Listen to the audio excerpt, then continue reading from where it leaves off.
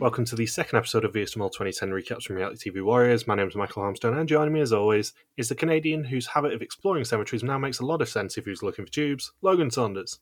Good evening. Good evening. It's another Vidum week, and another very fun episode. Next week's the one I'm looking forward to. We've already had a little discussion about next week. Yeah, I think the episode 3 is one of the most iconic overall in Vidum, not just for Vidum Japan, but for Vidum in general. Yeah, and also there's an element of next week that I had completely forgotten about till I looked at Bindle's challenge guide for next week's episode and went, they do that next week? I don't remember that at all. So this is fun. But yeah, a truly gutting loss in this week's episode of my Booba-style favourite of Tim. Yeah, poor Sean William Scott. He was gone too soon, and he'll end up getting tagged in these episodes, so I'm sure I'll get a message off him. Yeah, it's funny, in the first episode they set up this big storyline between him and Sana having this relationship, and then episode 2 it doesn't really amount to anything. No, it's just she screws him over, he knows she screwed him over, and then he goes home. Yeah. So previously, 10 new Dutch celebrities flew to the land of samurai and shogun, Japan. Peter Yan asked them to find a friend before 4 of them stood on the pillars of a bridge, and miscommunication told them only in €1,000 while Eric and Kim messed around on a walk along a canal, but the rest of the group saw through it. At the execution, Purple Loretta was the first to see red and have to do the 2-day journey in reverse. And they are still in Nagasaki. Peter Yan tells us that they're fanatic, cheerful and social, but perhaps a little too nice for each other. You reach the finale when you're brutal, selfish and smart. Loretta was the first to fall after a day and returned to the Netherlands. Tim opens the episode by saying that he could have screamed that he got through an execution. Barbara says when you leave first it's like you didn't even participate at all. And Fritz says that once everyone is focused on their own theories, the season will get much more brutal. That's quite the foreshadowing there. Oh yeah.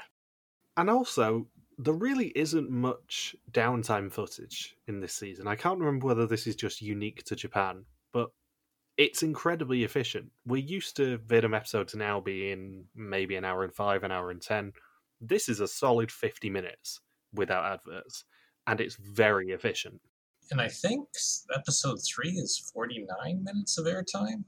Yeah, I was actually that was in my notes too, where I was going to ask him, thinking I could have sworn that Vidum episodes are right around an hour for the past few years. I forgot that it was really condensed 10 years ago. Yeah, I don't know whether the time slot changed a little bit or something, but it feels a lot more kind of straight to the point in this season, in the first 2 episodes at least. Well, furthermore, to add to that is that the start of the second episode, it's only day 2.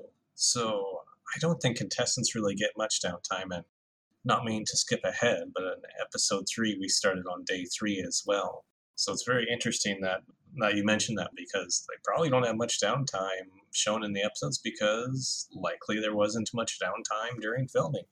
If you're doing 1 episode per day or per 24 hours, when do they rest? Well, also, the other element of this is probably that they have to take the 2-day flight there, so that then really condenses the amount of filming time that they actually have. Yeah, I was thinking unusually long flights for Vidum. They tend to choose locations that are quite a bit closer, especially in recent years.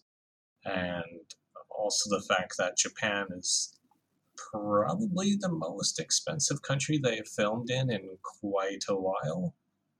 In fact, I can't think of a country they've filmed in since the Japan season that would be more expensive.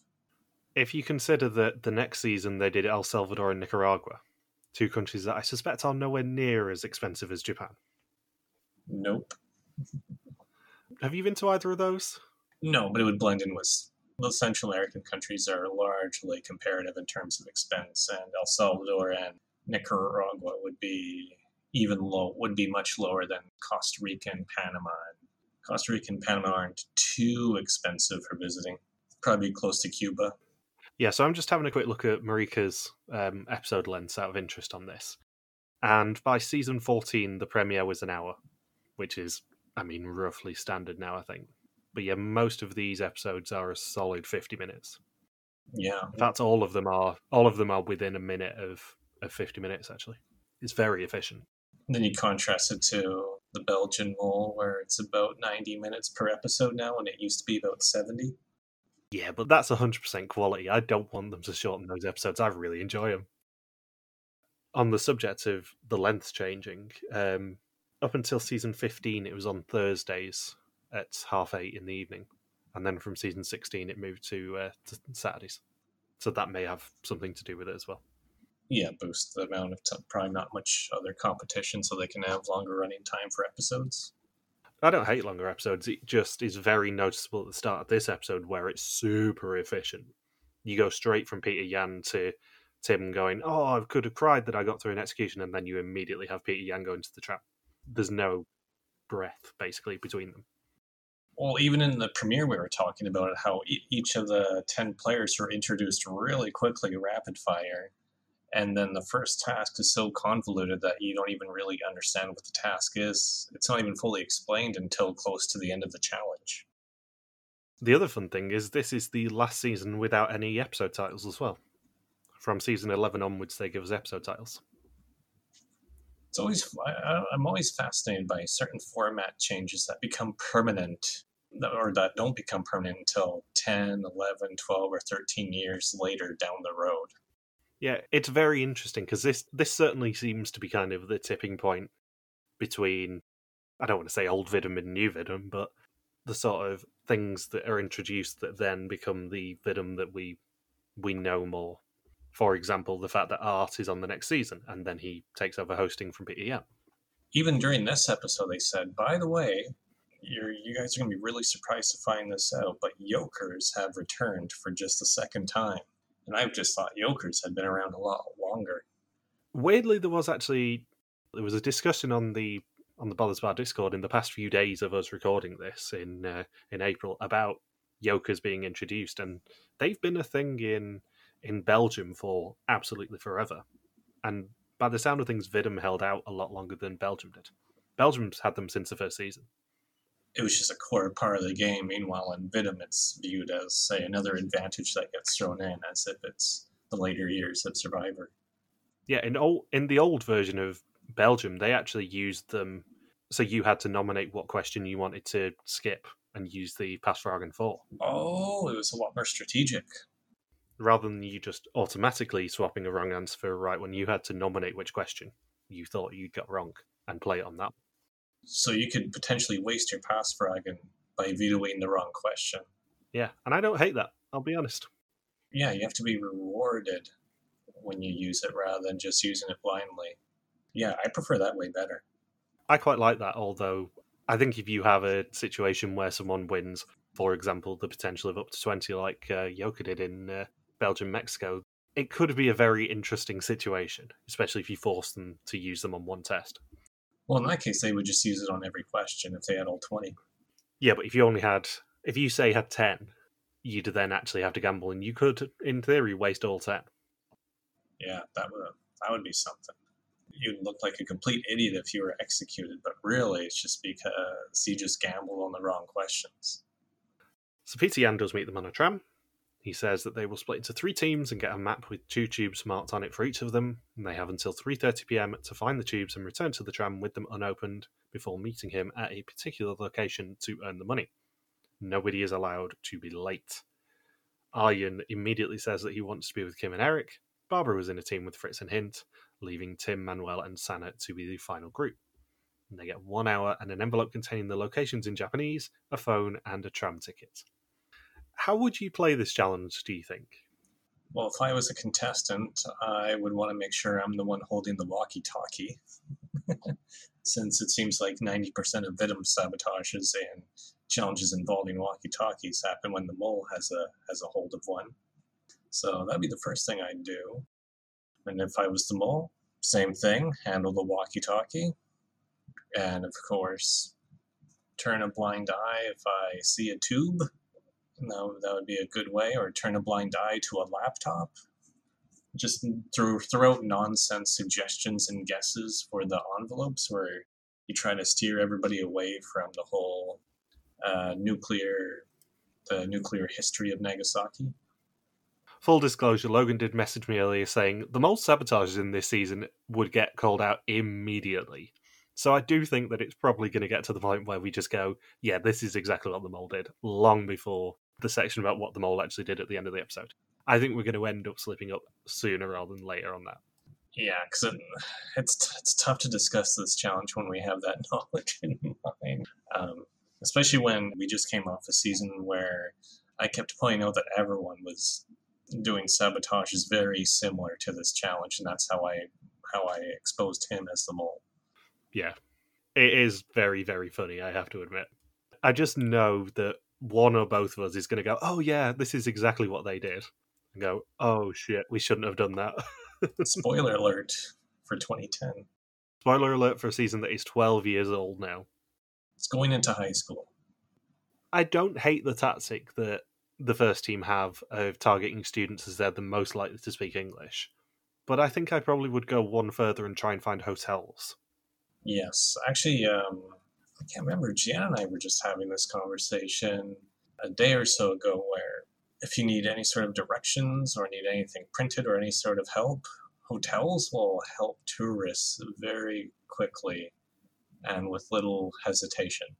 Especially in a city like Nagasaki, where everyone is super polite and there aren't too many tourists who are going through there compared to other Japanese cities. That's what I would do. Hotels would absolutely be my first port of call in a challenge like this. I mean, we've seen it so much on Amazing Race when taxi drivers have no idea where to take a team. They just drop them off the hotel and let the hotel help them out. So yeah, Kim, Aryan and Eric do target the students. Fritz says that the mole's tactic will be to delay, which is exactly what Barbara was doing with her little legs not moving fast enough. Sana spots one of their sentences, Hollander Slope, on a sign, even though it's in Japanese, which is a very good spot from her, I have to point out. Yeah, that's a good observation for Dorothy Ann. Especially as Japanese isn't the most easy language to spot those sort of things in. There's a lot of subtle differences that could have changed things there. Yeah, it's not the easiest language to learn. Aryan, Kim, and Eric find a man who speaks a bit of English who volunteers to help them find their first tube.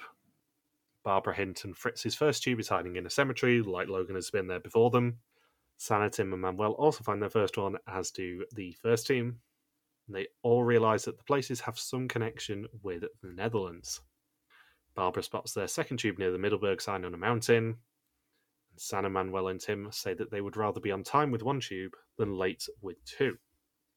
And Kim, Eric, and Aryan almost make the same decision, but let the tram go. Which infuriates Manuel. Yeah.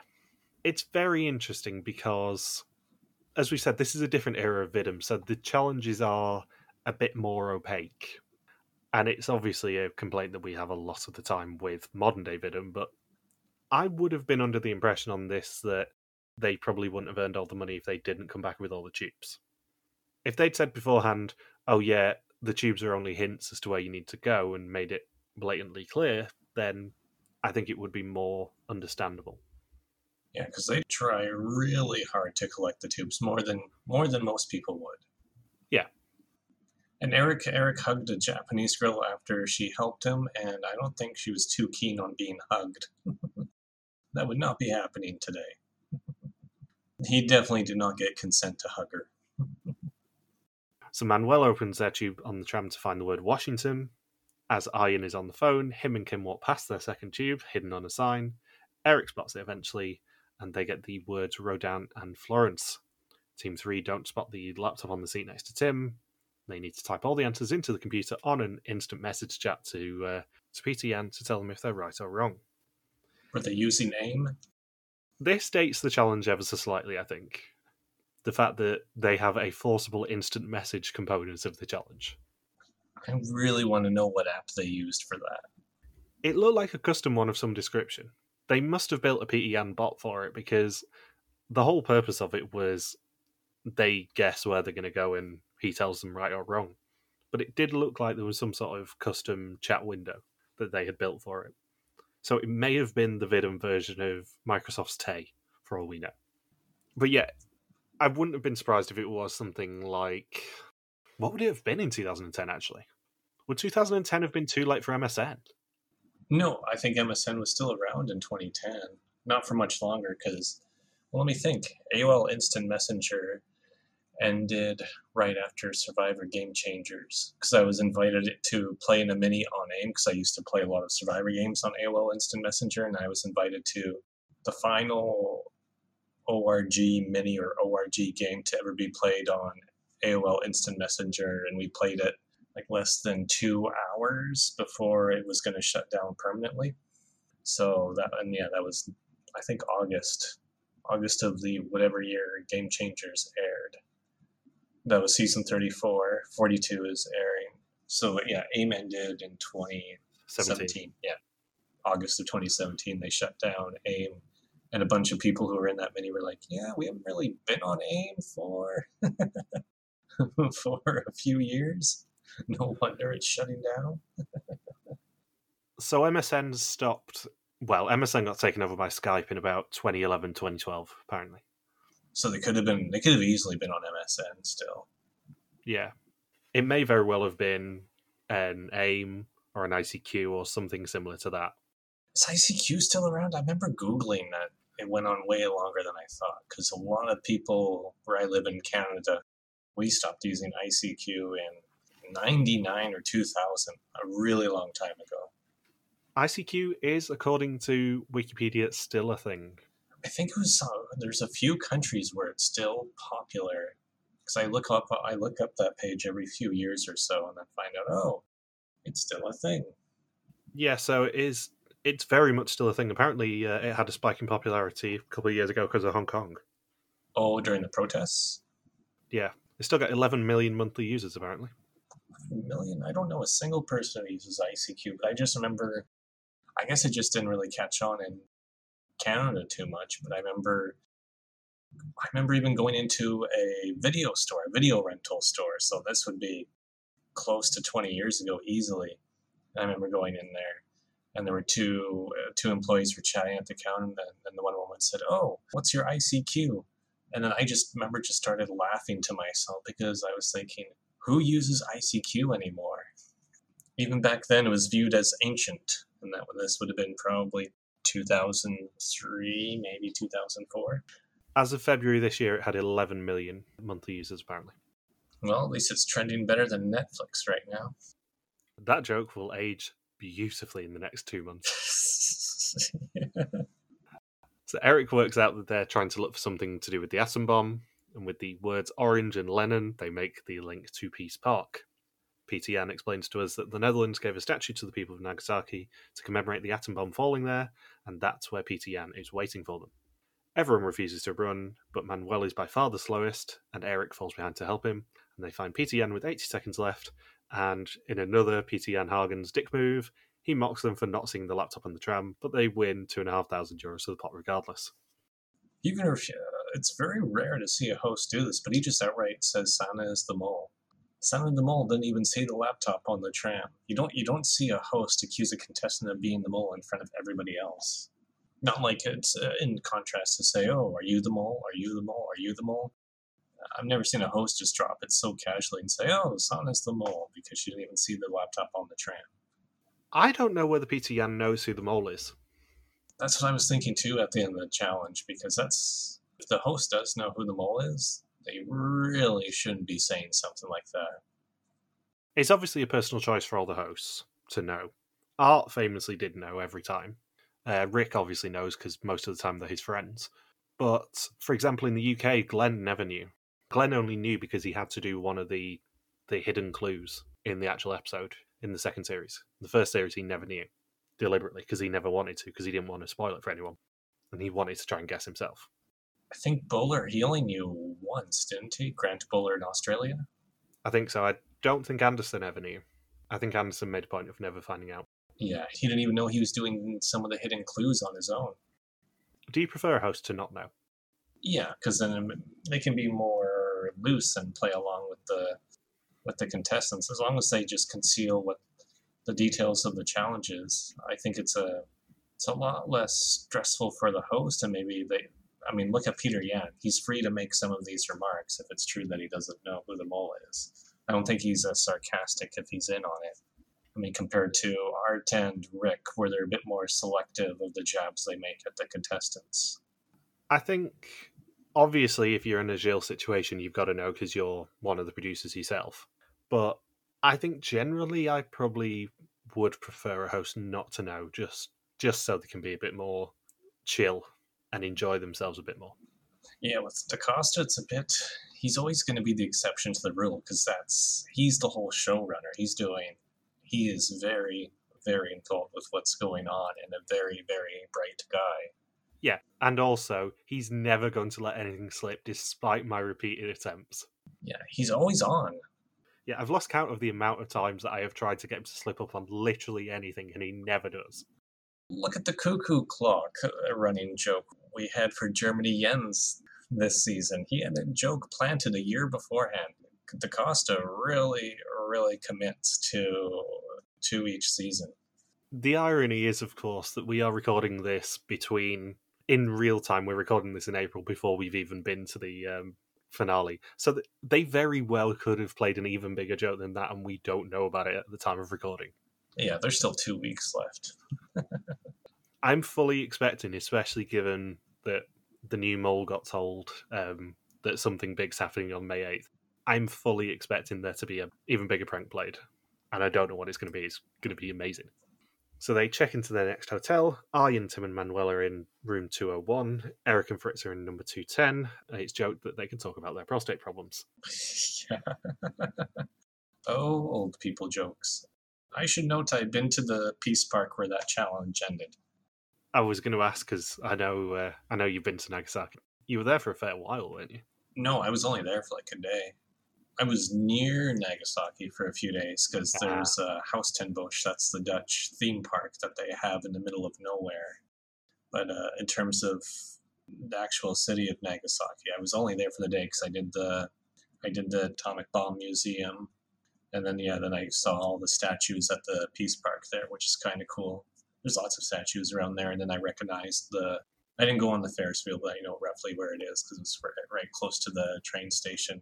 But yeah, I barely had a day in Nagasaki, if I recall correctly. The train journey to Nagasaki is quite cool. It's very scenic. There's a lot of coastline in Japan, as I discovered. Well, I went to Japan in Epcot a few weeks ago, so stuck on that. They wake up on day 3 wondering what sort of day they're going to have. Sana wants to wear her light blue suit, but she says given the rain, it might get ruined. I mean, it's a pretty baller move to start wearing suits on day 3 of Fiesta Mall. You don't even know what's to come, and you're already wearing suits after 3 days.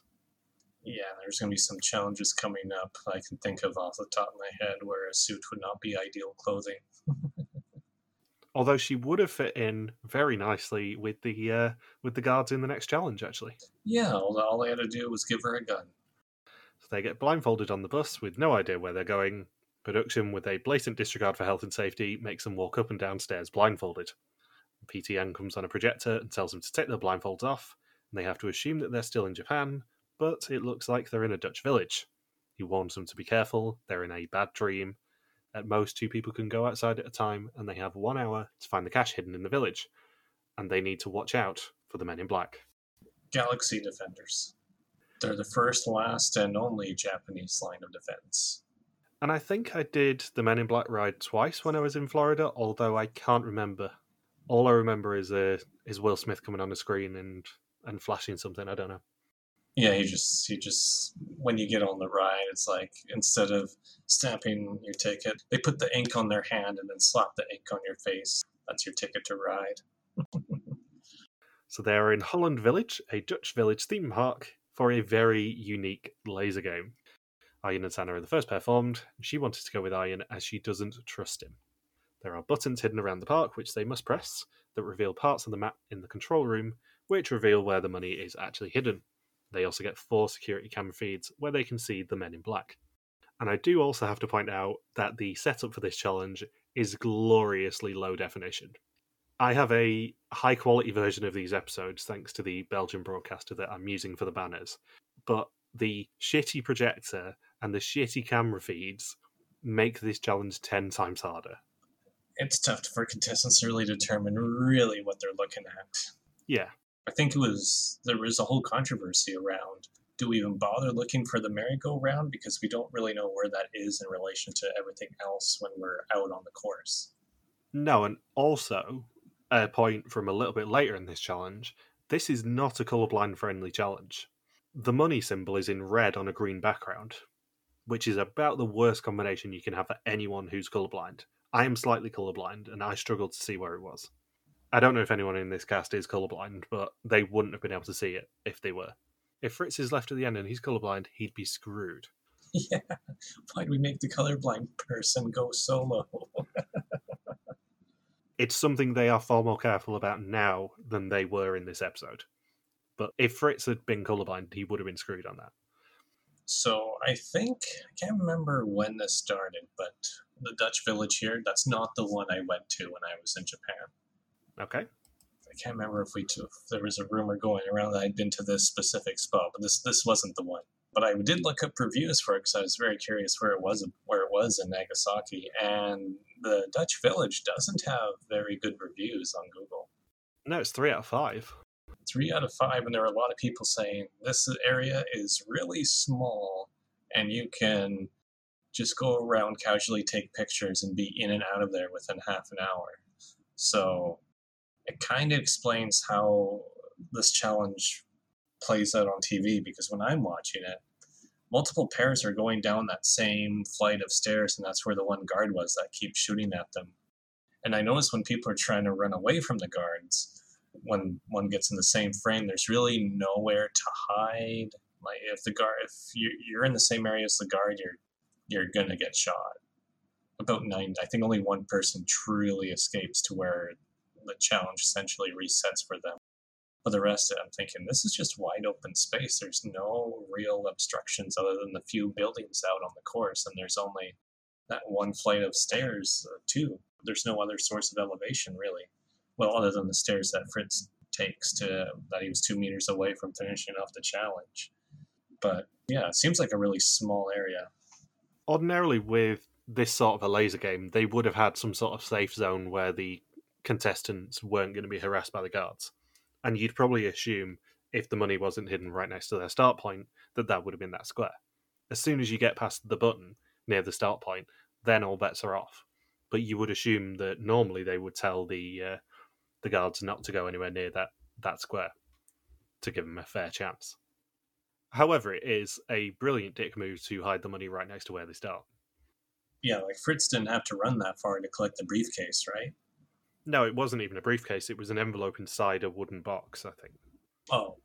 It was a wooden box on the top of the stairs that contained the envelope, which contained €3,000. And then he gets shot like 2 meters away from the finish. Yeah. So Arjen and Sana walk past an open door, but then walk back and find the second button. They then see one of the men in black and hide in a bush. They run into a church while being shot at and reveal a completely pointless third bit of the map. Arjen hits the button again almost immediately after Sana does, removing the map piece, which is something you don't spot until later on in the episode. They do a callback to this, but it's not blatantly clear in the first bit of the episode that happens.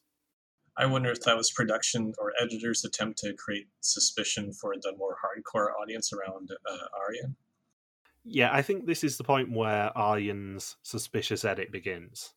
Because we're obviously going to get into this later on in the season, but Arjen was for a long time in this season the number one suspect in the Netherlands. By far, the number one suspect. He's both the most popular player in this season, even before he becomes Dutch John Oliver, and the most suspicious person from this episode.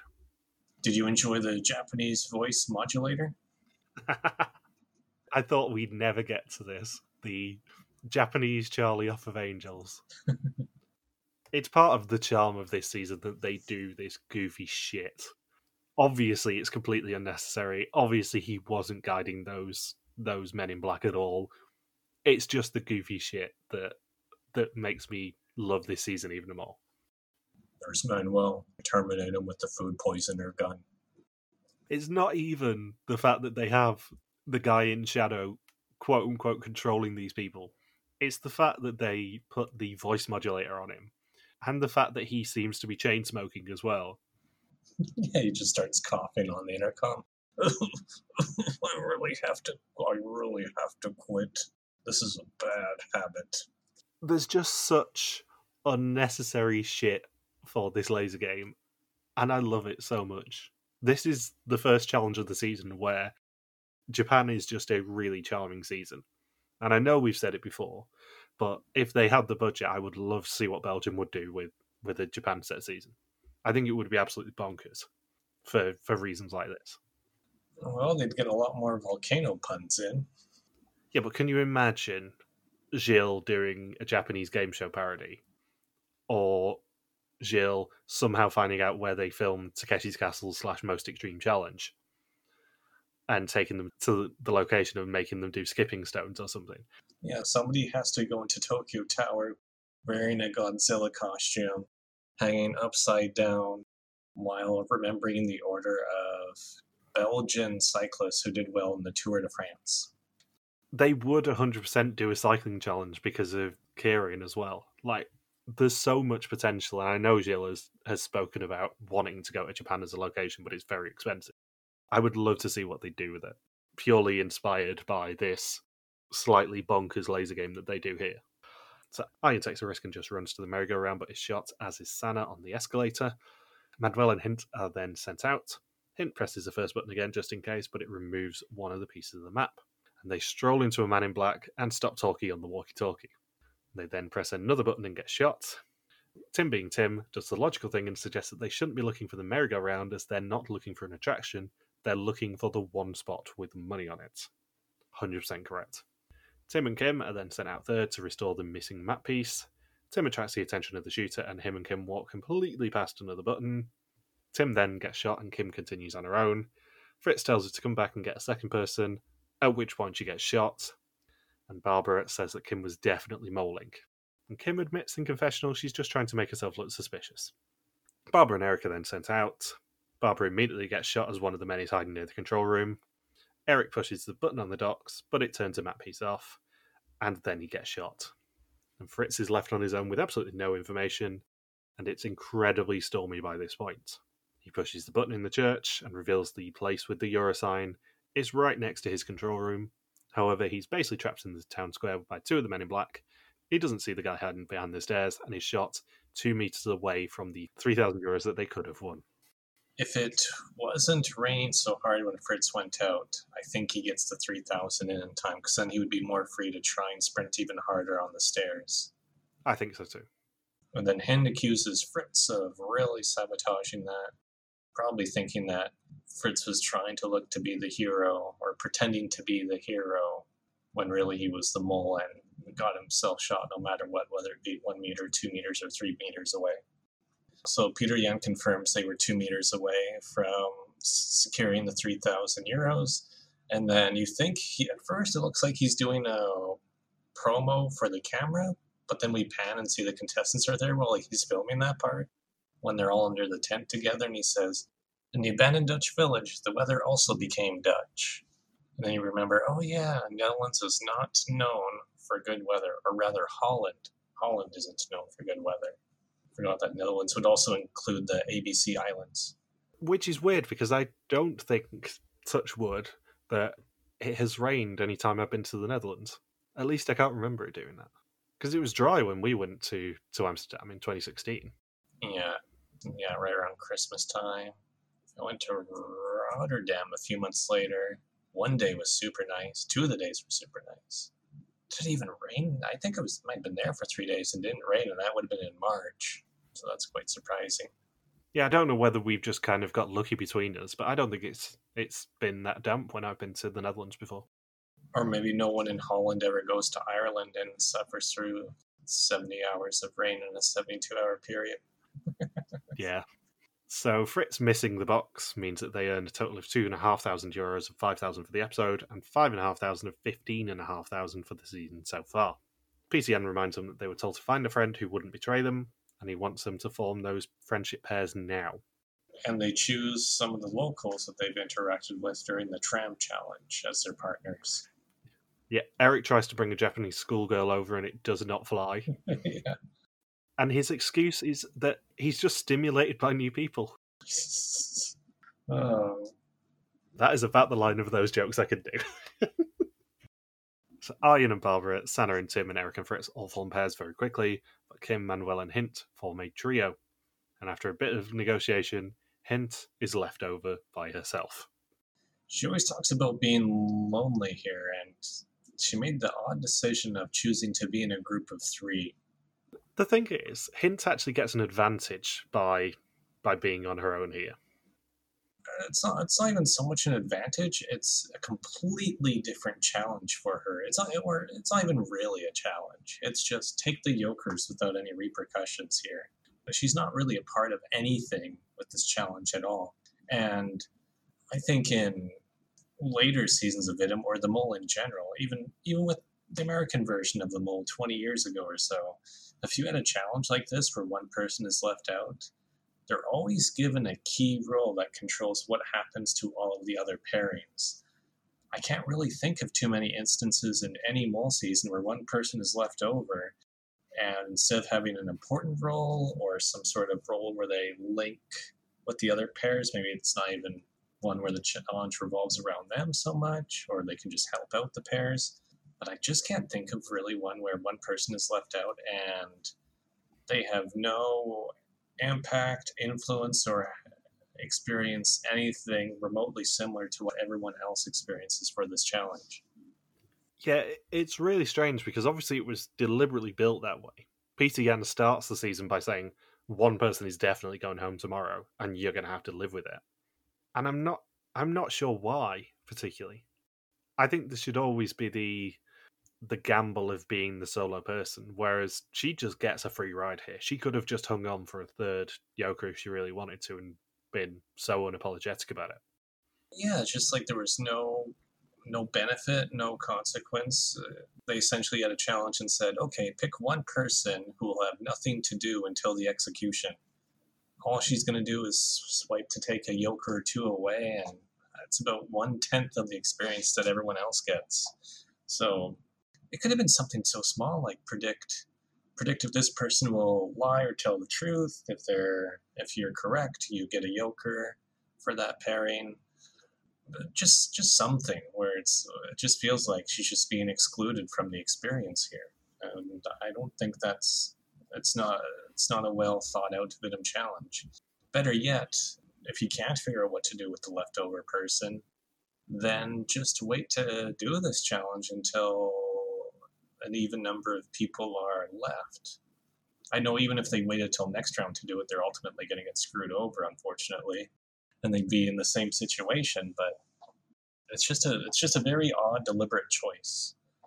Not necessarily, I will say, because as we discussed earlier, there is an element to next week that I had completely forgotten about. But yeah, we'll get to that next week. But yeah, it's just a really odd decision to go, oh yeah, one person's going to have completely no consequences here and not even going to have to do any negotiation. But on that subject, there is a brilliant moment when she does take the 2 Yokers that she takes, because she just grins at Tim. Tim goes for it and she beats him to it, and she grins at him, and it's very funny. It's a split-second thing, and I can't get the screenshot of it to make it the banner this week. As of the moment, I will keep trying, but it made me laugh when I saw it. Because she just doesn't give a shit. She just grins at him and takes the 2 Yokers out of his hand. Yeah, what's anyone else going to do? She's already solo. She doesn't owe anybody anything. Do you think that they were told they had to use the Yokers in this round? I would think so. Why would anybody voluntarily to use multiple Yokers when there's still 9 people left? Because we've discussed this a lot, that if you have more than one Yoker, you probably don't play them all together unless you really are feeling unsafe. Everyone used their Yokers, though. Yeah. Was it kind of a Mexican standoff situation of, I know everyone else is going to use it, so I'm just going to use mine, and then everyone thought that? No, because there's still 9 people. You would just assume someone else is going to be dumb enough to go all in on the second quiz and go home. I just don't see the benefit of using the Yokers in the second round. Maybe the first round when it's still complete luck of the draw, when you don't have quite enough info to figure out who the mole is yet. But at the end of round 2, you have some info. You still have enough people who are going to be silly enough to go all in on one person and go home because of it. Granted, that doesn't happen this execution, as we'll get to in a minute. But overall strategy dictates I would hang on to that Yoker for at least one more round. Especially when it's early enough on with the history of the Yokers, where this is only the second season they use it, that there's not going to be any major twist involving your Yokers being stolen from you and being in somebody else's possession. So they're split up and told that whatever they pick up is what their partner will get. Only Hint is playing for herself, and they can only grab one item. And PT An's box is full of Yokers that he just wants to give away to lovely people. Hint grabs 2 Yokers, Tim grabs 1, Eric grabs 2, and Kim grabs 1. Arjen gets absolutely nothing for Barbara, because there are only 4 offers in each round. Fritz then gets 1, Sana gets 2, Barbara gets 3, and Manuel tries to snatch 3, but loses out to Quick Fingers, PT and Hagens. The friends are then brought face to face and able to negotiate what they got with each other. Fritz and Eric are first. They both tell the truth about what they got, and Fritz offers to let him have the second Yoker, but if he does, the trust will be over. Eric gives him the second one, as Fritz's Bontia is more important. Manuel tells Kim that he got 3 for her. She says she didn't get any for him. PT Ann then makes him tell the truth. Kim says you can't trust anyone. In real life you make friends, but not in Vies de Mol.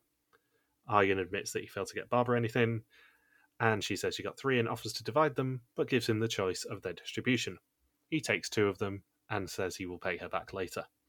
Tim tells Sana that he got 1, and Sana claims she also got 1, and they swap Yokers, and she says she thinks he knew that she lied.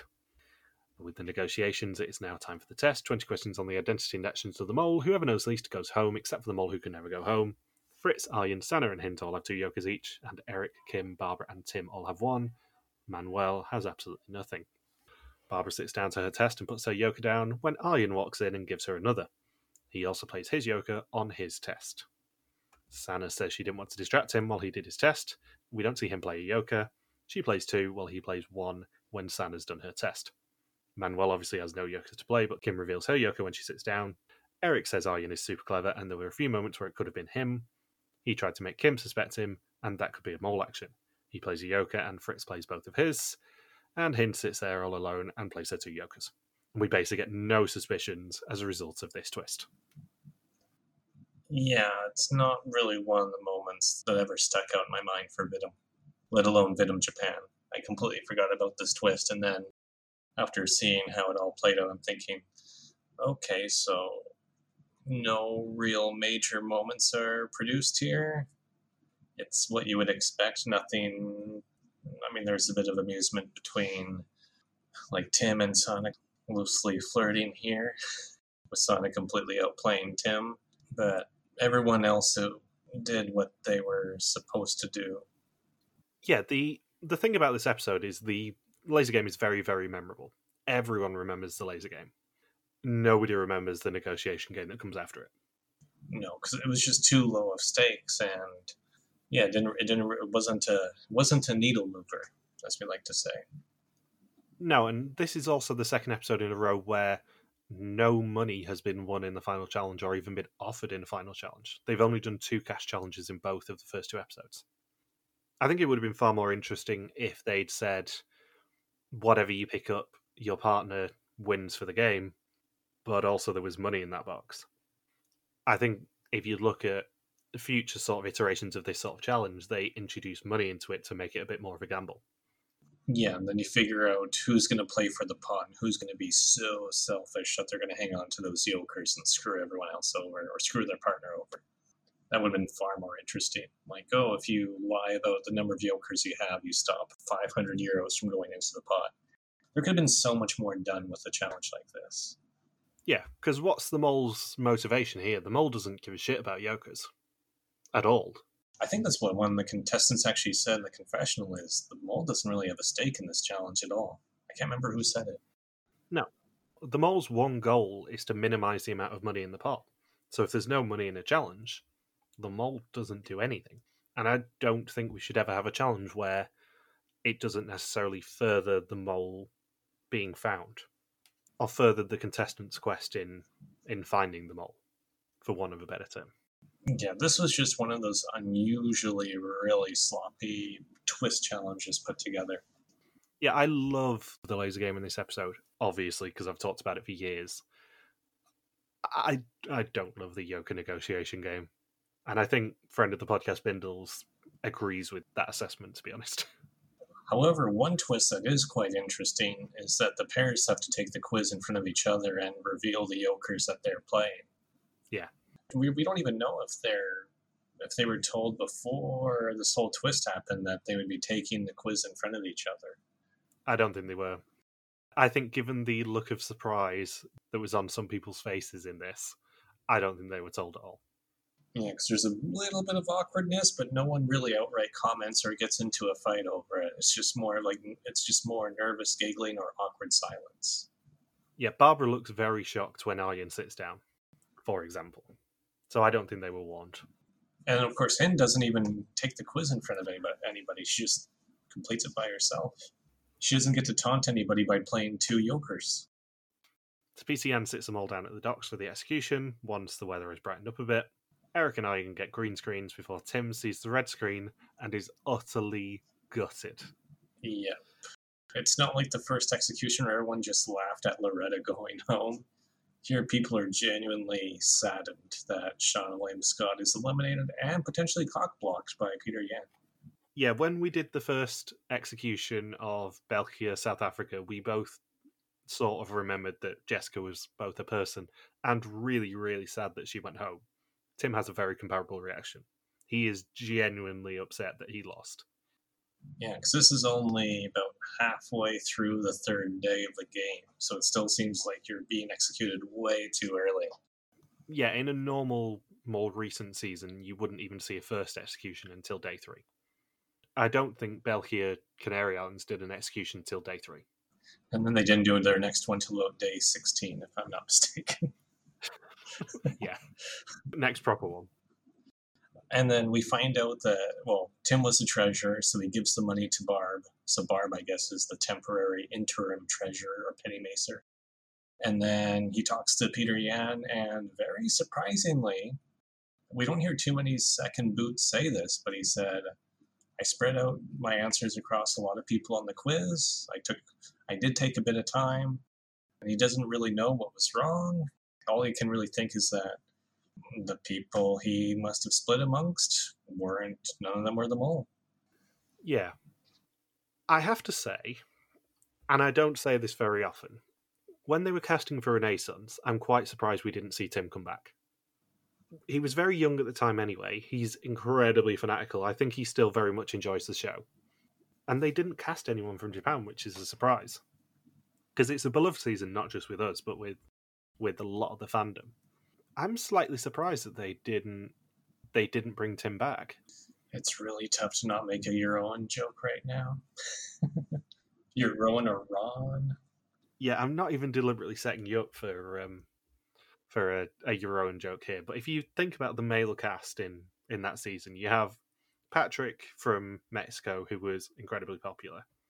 You have Tico, who's an arsehole.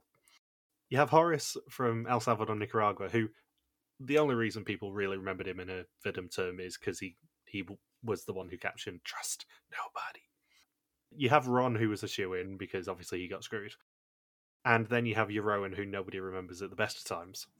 I think you could easily swap out probably a Horace for someone like Tim, as much as I do like Horace.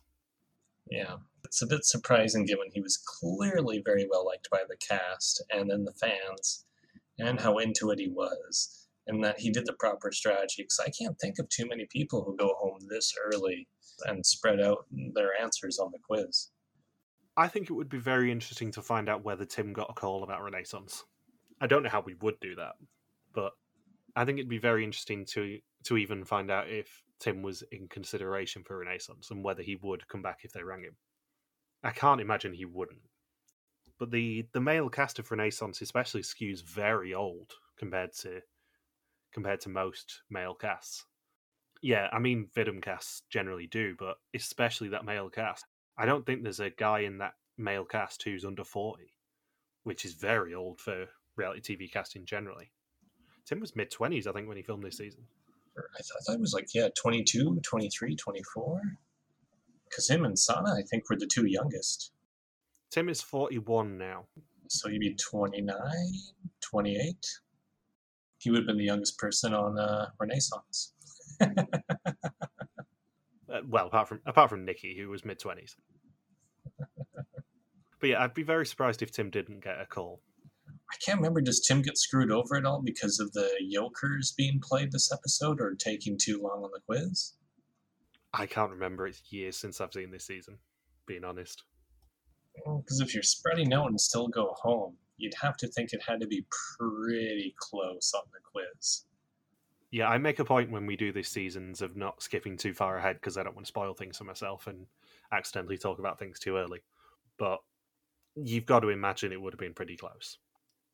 So yeah, as you said, he does give the money to Barbara, and of course he gets a montage, mainly from Holland Village, like we'd not just seen it in this episode. He was sure that he was on the right person, he spread, he took his time, maybe he focused too much on one person or didn't pick the right people at all. It's good that they all feel bad that he left. And as a Mole superfan, I bet he was absolutely gutted when he found out what he missed the next episode. Oh, that would have been the real gutting. Because next episode, and we are going to obviously do the next time brief in a minute, next episode has two very infamous challenges, one far more so than others. I think people like the second one far more than the first one, but I like both of these challenges at least, because it's absolutely bonkers what they pull off in the next two challenges. Next time, everyone goes back to school for a driving lesson with a difference, and production call in the big guns for a dinner party. There is a lot of whispering, and two very special guests join the fun of this season. And oh boy, are they fun special guests. Next episode is the reason why this is a Jubilee season. And neither guest comes back after this, right? Not that I'm aware of. If you don't know what we're referring to when we say those sort of things, then watch the next episode immediately, because it's a jaw-dropping surprise what they pull off. Have you got anything else you want to say about the episode? Nope. I think we're ready to get to the mole section. In that case, thank you for listening to our Views to Mole 2010 recap. We'll be back next week to continue the hunt for an old mole in Japan. Don't forget you can contact us on Twitter, Facebook, YouTube, or Instagram, where we are RTV Warriors, or you can email us and contact at rtvwarriors.com. Logan is on Twitter at Logos and I'm MJ Harmstone. Thank you as always to Marika for the subtitles. We'll see you next week. Peace out and just chill till the next flavoring.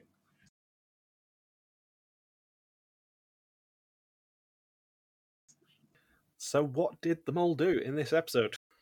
Pretty much the mole did what they said they did on camera. You sent me that message earlier, like, Kim is really unsubtle in this episode. She would get called out super quickly in a new season. You're right. I'd forgotten how unsubtle she is. Which is funny because I'm always really high on Kim as a mole over the years, and then I'm watching these first two episodes and I'm thinking, is it just because I hadn't watched too many more? It was a big break after not really watching too many mole seasons, now that we've had so much Belgian content and Dutch content over the past few years where we know who's done well and who hasn't. But I'm just very surprised. I viewed Kim as a subtle mole. These first two episodes, she is not only anything but subtle, but she goes on camera saying, for the second episode in a row after a task, she's saying, oh yeah, I sabotaged on purpose. What mole does that? Other than maybe Angie Everhart is the only one I could really think of being that blatant.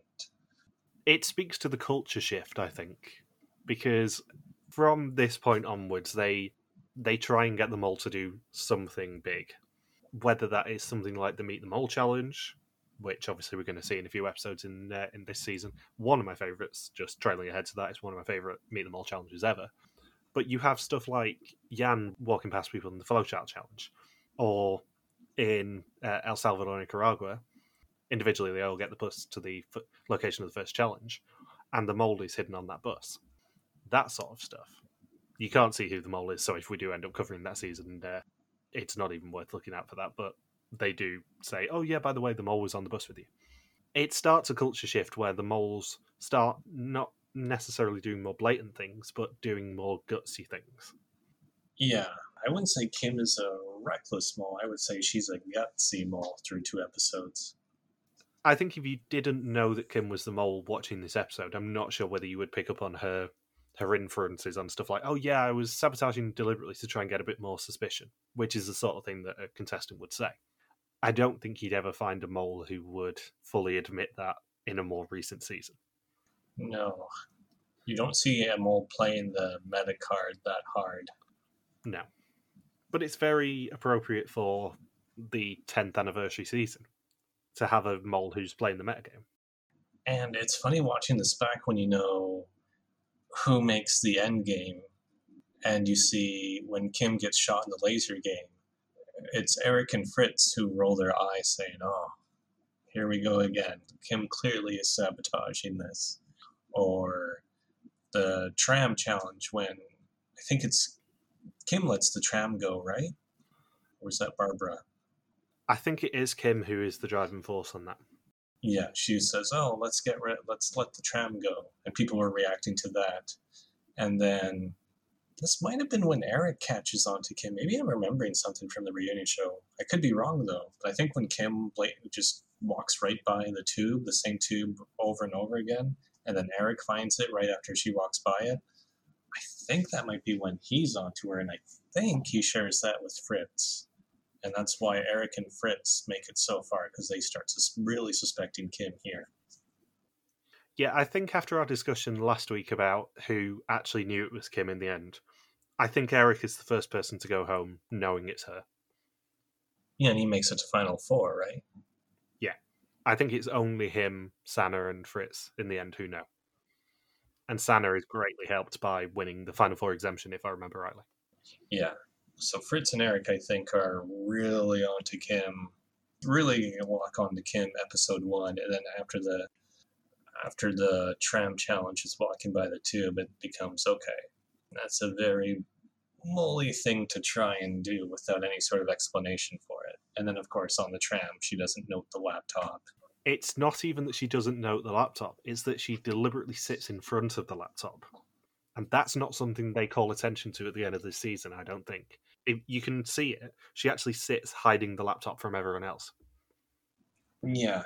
I'm curious if she cools down after the second episode, and that's why Fritz and Eric are the only two onto her pretty much all season long. Because maybe she realizes, maybe going by that tube and having Eric catch me red-handed, I'm just asking to be exposed as the mole.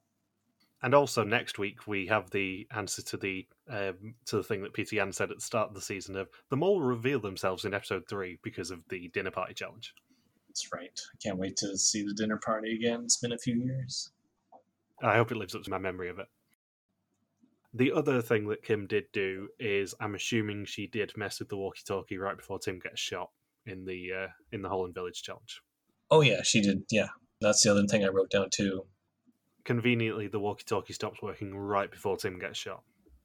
Yeah, that's the other thing I wrote down where, if this were happening a decade later, I think 90% of the audience would assume, yep, Kim is the mole. Because we still get walkie-talkie sabotages year after year by the mole. How more people don't lock onto that is beyond me. We got anything else you want to say? No. I'm eager to see how Kim's strategy may or may not change heading into episode 3, because so far through 2 episodes, she has been caught by 2 people already, so I'm very curious how she stops the bleeding from now on. In that case, see you next week. Peace out.